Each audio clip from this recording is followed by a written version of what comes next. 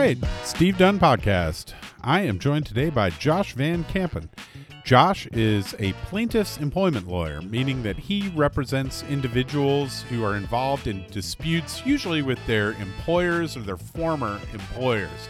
Josh and I got to know each other as opposing counsel on cases when I was practicing law, and he's gracious enough to use me as a mediator in some of his cases today.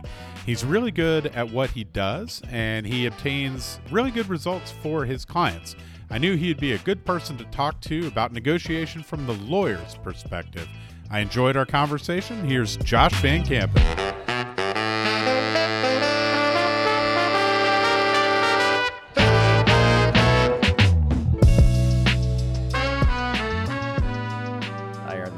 Bolt. Oh, I didn't know that. I haven't heard that. Yeah, at least within my firm, because I kind of trained my lawyers that way as well, which is that if you know your mediation is going to impasse, you always should be the one to leave. It's kind of like not being left at the altar. And to me, in a mediation, you always want to, if it's not going to settle, to leave in a position of strength. I can see that and I'm just thinking out loud. Like, I can think that the reasons to do that would be, one, you would emphasize to the other side that you are willing to leave, that you're not desperate to sort of settle at any price. And you would avoid making the last move. So you would leave yourself like some room just in terms of dollars. Is that what you were thinking, or are there other factors that go into that thought process? And I'm also curious if you are still that way. No, I'm not still that way anymore, because I hire good mediators who don't allow me to leave. When you're asking me to stay directly, especially with our history, I'm not going to leave, even if I would have with another mediator. So opposing counsels, if they want to settle a case with me, they should hire mediators that I work with a lot, because I respect their opinions. I've noticed that there's a fair number of defense attorneys who choose a mediator by going with whoever the plaintiff wants. Is that your experience? Not anymore. I mean, that was for a good long while, but I'd say in the last 5 years, we may exchange some names, but it's the rare opposing counsel who's now is just saying, just select whoever you want. And I'm hoping that's because they're looking at the case and they're not just saying, oh, we'll just roll the dice. It settles, it doesn't settle. If I pick my case right, they want it to settle, and so they are going to care about the mediator. I didn't mean to suggest that they don't care. What I took those comments to mean when I've heard them is that they want somebody who's going to have a good rapport with you as the plaintiff and the plaintiff's attorney. I'm wanting to pick a mediator who's going to influence the defendant. I figure, if I have a good relationship with my client, I can maneuver my own client to numbers that should make sense for them. And we are guilty. Lawyers do bluff a little bit with the mediator, within a certain range, not in the tune of hundreds of thousands of dollars. Well, to be totally clear, it's very. I think everybody knows. Like, I tell people all the time that everybody's bluffing me all the time, and that's totally fine. And for that reason, I think part of the job is not to just accept everything everybody says at face value. Even like when it comes down to like final offers and stuff like that, I'm always just like, okay, all right, what? Oh, this is your final offer? Okay, fine, that's great. I don't mean anything harsh by it. I'll just be like, okay, that may not get it done, so get ready. You might have to make another one. Yeah, don't you feel like that's conventional wisdom now, that with the final offers, there's always at mediation anyway. There's always a little bigger room. Sometimes it is the final offer. Sometimes it is, right? But at the very least, what it means is that it's an offer that's meant to be taken seriously, that it's an offer that's meant to be given due regard, that is probably going to end up being in the ballpark of what the true final offer is going to be. So it's a signal at the very least. Whenever I'm negotiating in a mediation, I know that they're just negotiating with the money they have today, and maybe within a little margin of error that they can get some more authority for, but I think developed a little bit of an instinct of when these people at the mediation need to go meet and report back to the real decision makers and say, look, you told it, this is what our authority was. We tried, it didn't work.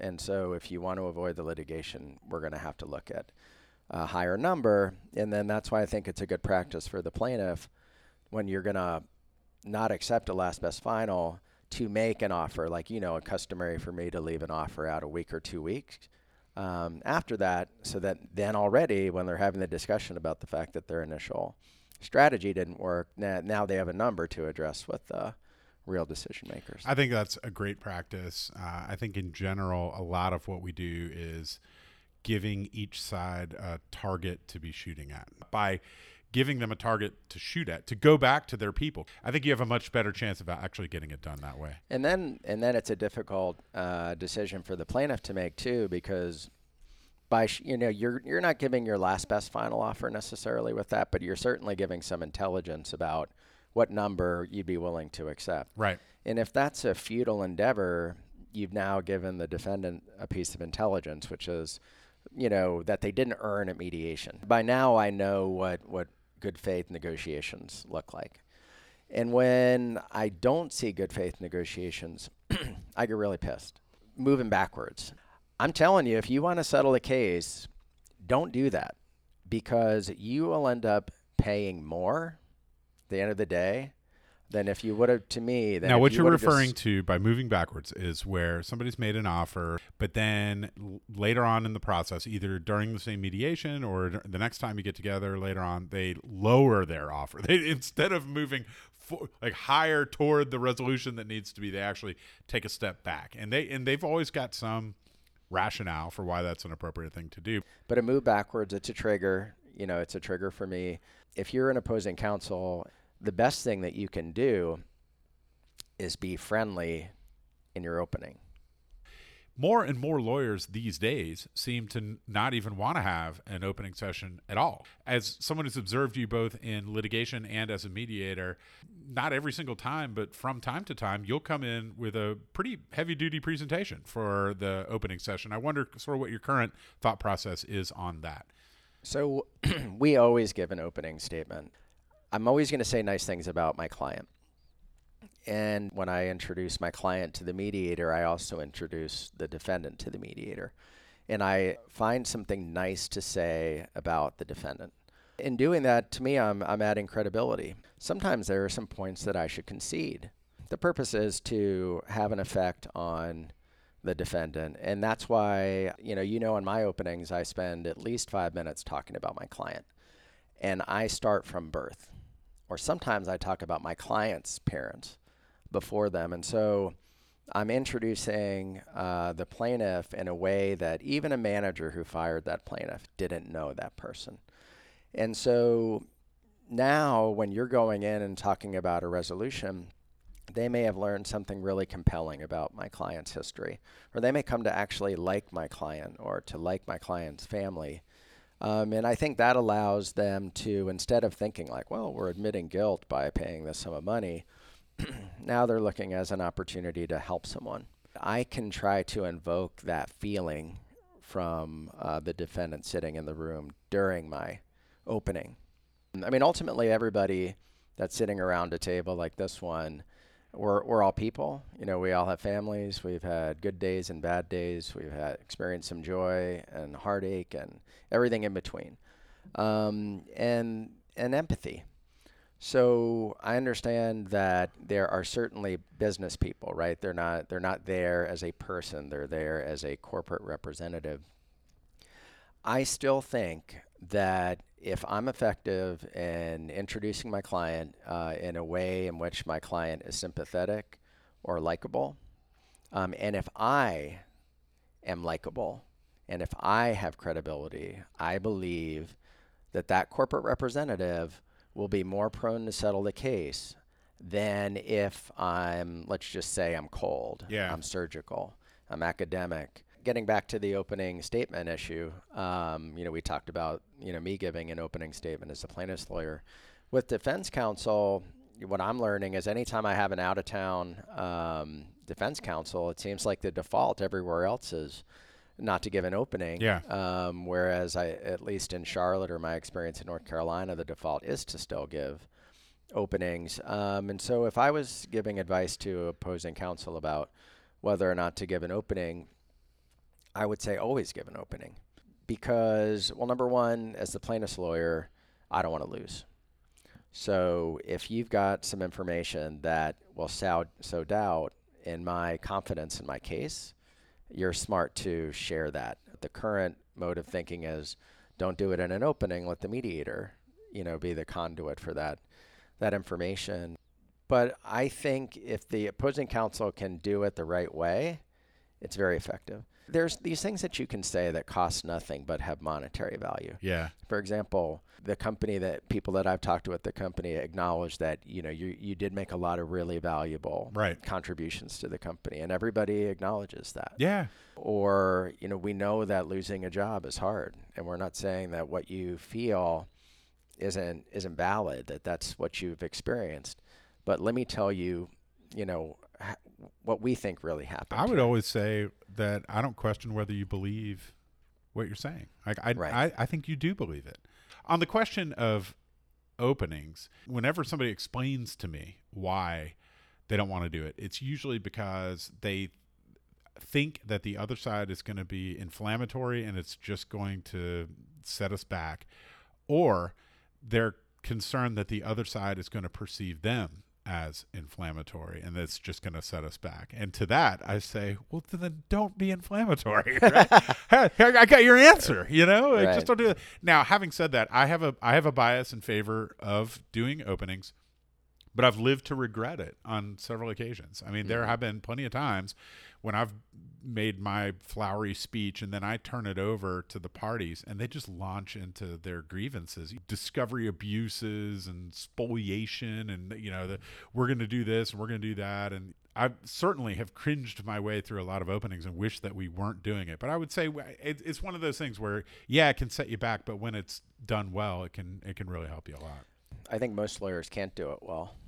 Cannot do it well. Yeah. So maybe that's why. That's an argument not to do it, right? Like, you want to do it. No, you can get good at it. Yeah. But you have to do it. I mean, I've noticed, like, for me, the evolution of my opening statements from when I started in North Carolina in 2004 through today. You would think it was a different lawyer. Right. You just you learn what works. Yeah. And like for me, I know that I'm trying to get the company to voluntarily write a check. Right. If I'm an asshole or if I insult them in my opening, they're going to be less likely to do that. I'm really intrigued by your observation that you can get better at doing an opening in mediation. And I think that that's correct. And I think that that's true of so many aspects of legal work. One of the things I've been trying to figure out lately is the extent to which somebody can get good at being a mediator versus the extent to which it is a personality-driven type of skill. As somebody who over a long period of time has worked with a lot of the best mediators around, sort of what you notice are the common threads that make the good ones good. And for that matter, we might as well tell some stories about some terrible experiences that we've had. Right. My first thought was it's a natural disposition, like that you're born to it. Like with you, I think that's the case. But then I'm thinking about other mediators like Jonathan Harkavy. I wouldn't say that, Mr. Harkavy's strength is his emotional connection with the plaintiff. I think it's more the tactician. I think the best mediators do both. The best mediators have the versatility of being able to be a different mediator, even at different times during the day. I don't know how you guys do it. The notion that, because you're a different mediator in the plaintiff's room than you are in the defendant room too. And the versatility to be having all these balls in the air and your approach and all in a day. It's a really challenging job. It is challenging. It's a lot harder than I thought it was going to be when I first started. I think I, like a lot of lawyers, thought that it wasn't that hard, like that it wasn't hard compared to being a lawyer. Right. But there is some truth to that. It's easier than being a lawyer in the sense that you don't have ongoing responsibility for cases. So that's one of the hardest parts about being a lawyer, in my view, is being responsible for a case for months, years, and that's very difficult. And we as mediators don't have that. But what I like in mediation too, as a lawyer, is it's sort of like a deposition day or a trial day. It's sort of like being in trial all the time because there's no breaks. It's hard. Like it's heavy brain work the whole day through with no breaks.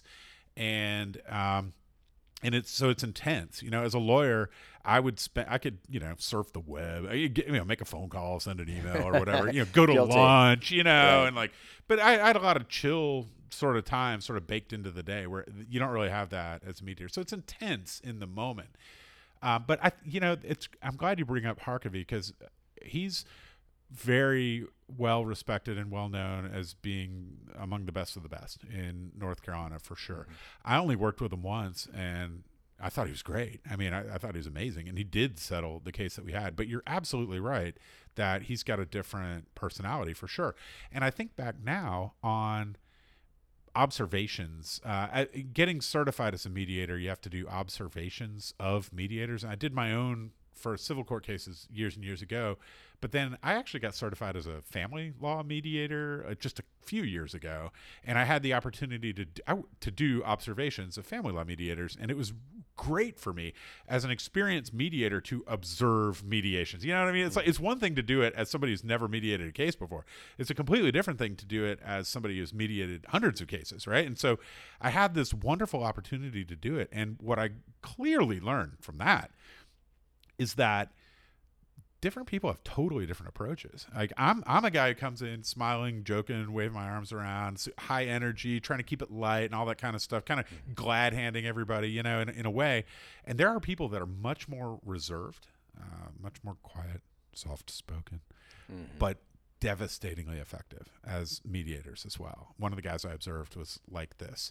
And I think that's probably the deal with Harkavy. I think probably the key with him is that he is being who he is.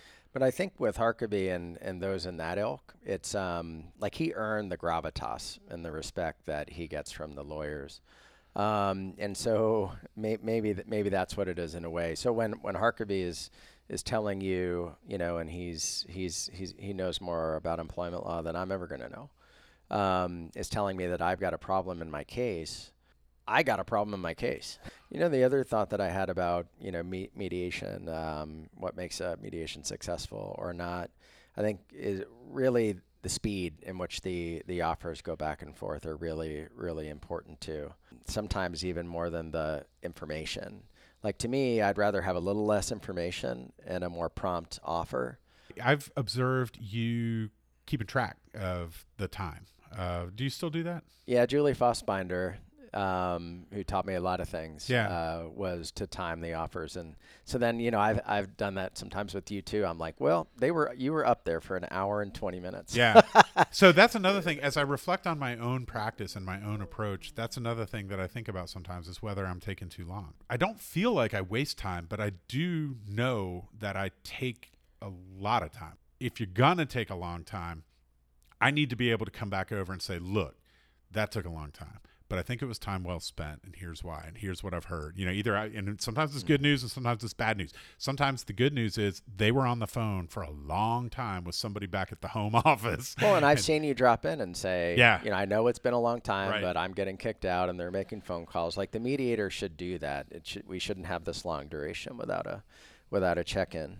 I tend to think that the thing goes in phases, and a lot of times I call it pulling the train out of the station. Like a lot of times it takes a lot of energy and time to pull the train out of the station, whereas once the train is on its way, it's got its own momentum and it can travel a lot further and faster with the same amount of energy. And so, for example, a lot of times you'll get to a phase where the pace moves really fast, and sometimes that itself will become a little bit of a joke amongst everybody, where it's like I'll just run down the hall and I'll say this is what they did, and then your room will, you knew that's what they were going to do, and you are already locked and loaded with your next number, and then I'll run back down the hall and say this is what they did, and they know that that's what you were going to do, and then we go back and forth like playing ping pong really quick.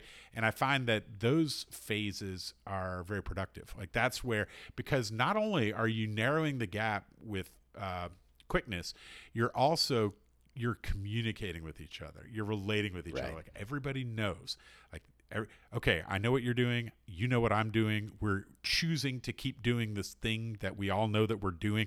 That itself creates a momentum toward settlement. And I think when that happens in a mediation, it's often a really good sign for getting where you're going. And I think that's a missed opportunity with most mediators. I think what you just described, these rapid fire offers, I'm pretty sure every one of the cases that I've had where it was like that, we got it done.